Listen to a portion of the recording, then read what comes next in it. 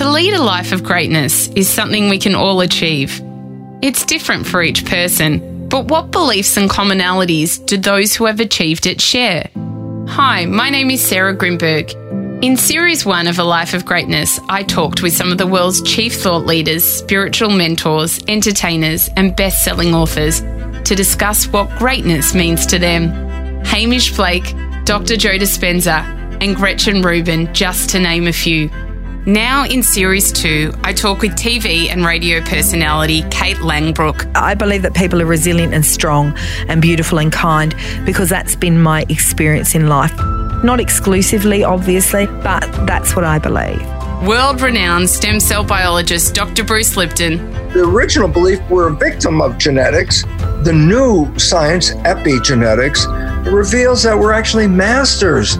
We control our biology. Laura Nyrider from the blockbuster Making a Murderer. There's no feeling in the world like watching someone walk out of prison a free man or woman.